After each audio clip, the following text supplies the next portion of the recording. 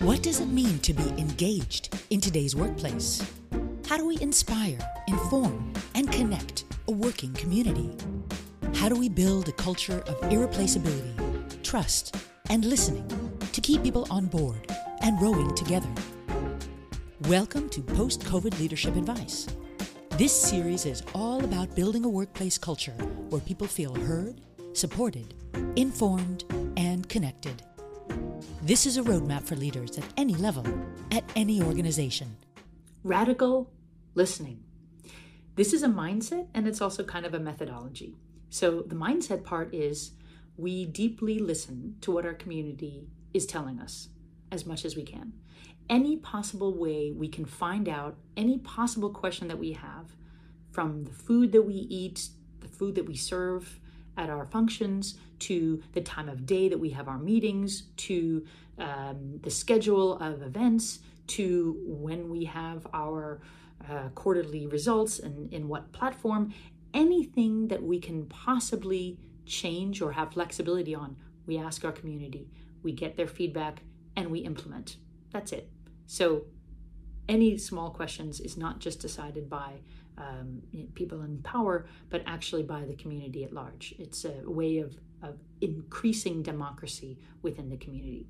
So what does this mean in terms of the actual methodology? Well, we're all familiar with these kind of pulse surveys. These come out maybe once a year, maybe twice a year, where we ask the population some questions. They go online, they go to a survey. How do you like your job? How do you like your manager? How do you see yourself fitting in 5 years? Do you have any problems, blah, blah, blah. So a combination of short answer, multiple choice, and long form answers.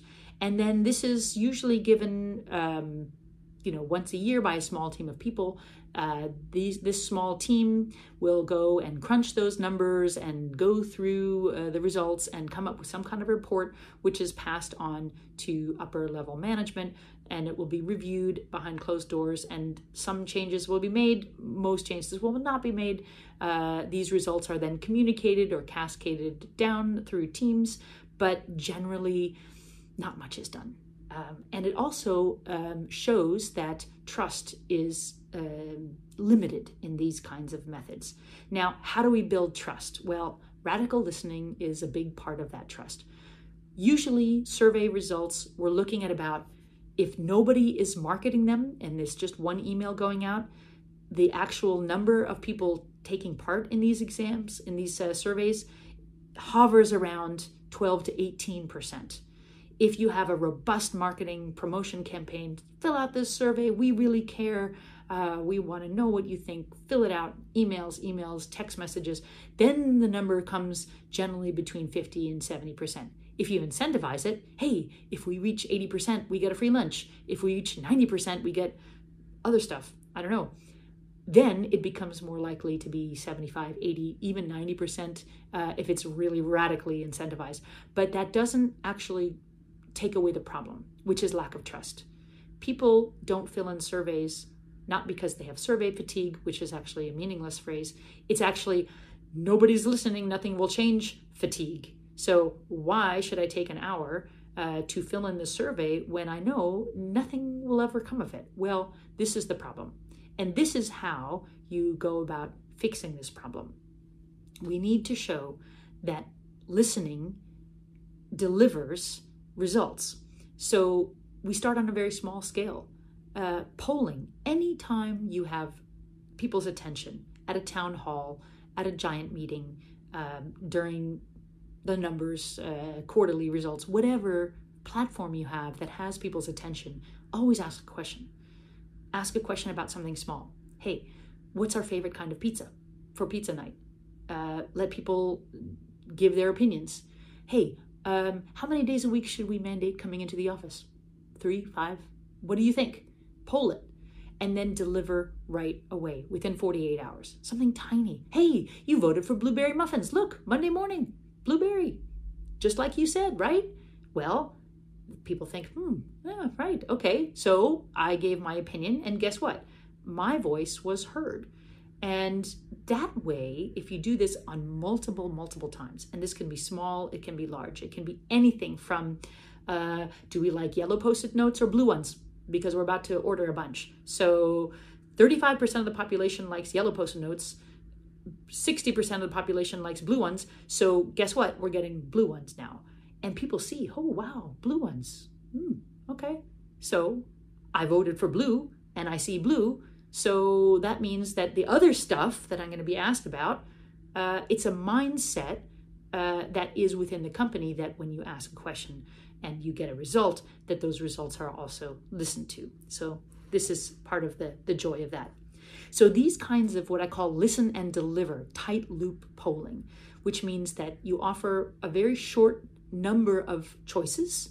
Let's say you're implementing milkshakes policy on Tuesdays. Every Tuesday you get a milkshake. Chocolate, vanilla, strawberry, pistachio. That's it, those four. And then these four things are voted on, and pistachio wins, and within 48 hours, you see it executed. You come in on a Tuesday morning, pistachio, wow, just like I said. So we do this over and over and over again until the message sinks in. You ask, you listen, you deliver. I call it listen and deliver because that's what it actually is. And this builds up the trust that you need for the other things. The other things are, of course, the survey. This continues just like it always does, but you'll see that the numbers will creep up because the trust is being restored in the asking process. Then you have the cultural deep dive. And this is something that can only be really done with long form interviews. And this is a process that a lot of companies go through. A lot of companies do not.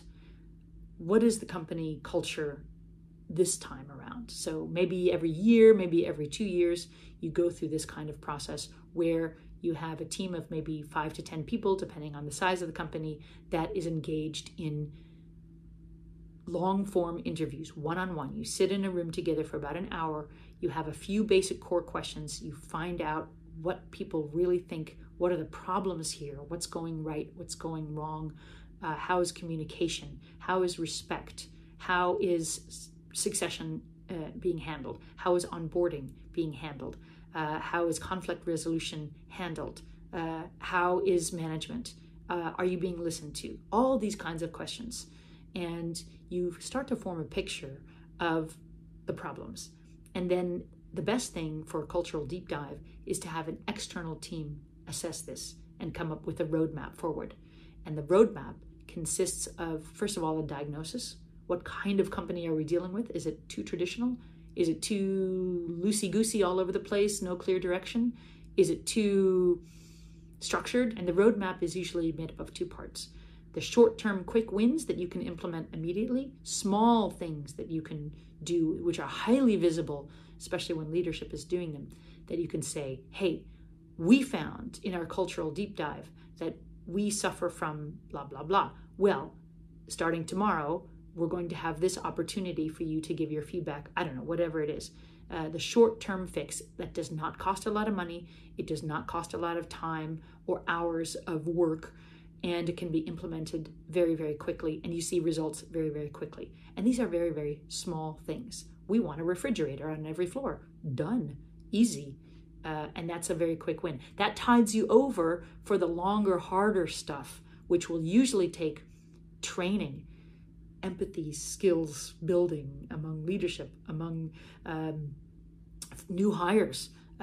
You might need to have some kind of diversity training. You might need to have some kind of a new way of working, like Agile.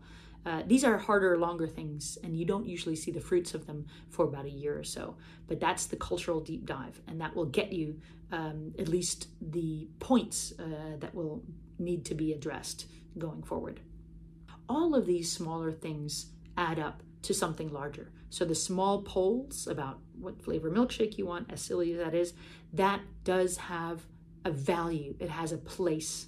You also have the long-term cultural deep dives. You have the surveys.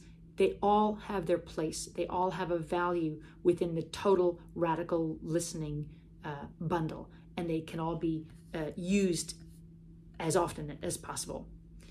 So these usually go through weekly. So the short-term listen and deliver polling, that's done weekly, daily if you need to, if you have the platform, but it's just repeat, ask, deliver, repeat, ask, deliver, repeat. Then you have your one-on-one, perhaps that's monthly, that you have your cultural, let's say, interviews. The cultural deep dives are annual or even every 2 years. You can have a pulse survey, a tiny pulse survey that goes perhaps quarterly. It doesn't matter how often you do these things. The point is that it's a cadence that is reliable and predictable and consistent, and that all of these different tactics for gathering information and building trust in the asking are done in a layered way. Thank you for being a part of this episode. Subscribe, follow, so you never have to miss another one. These ideas are based on the Comic Books for Executive series. Go to postcovidhandbook.com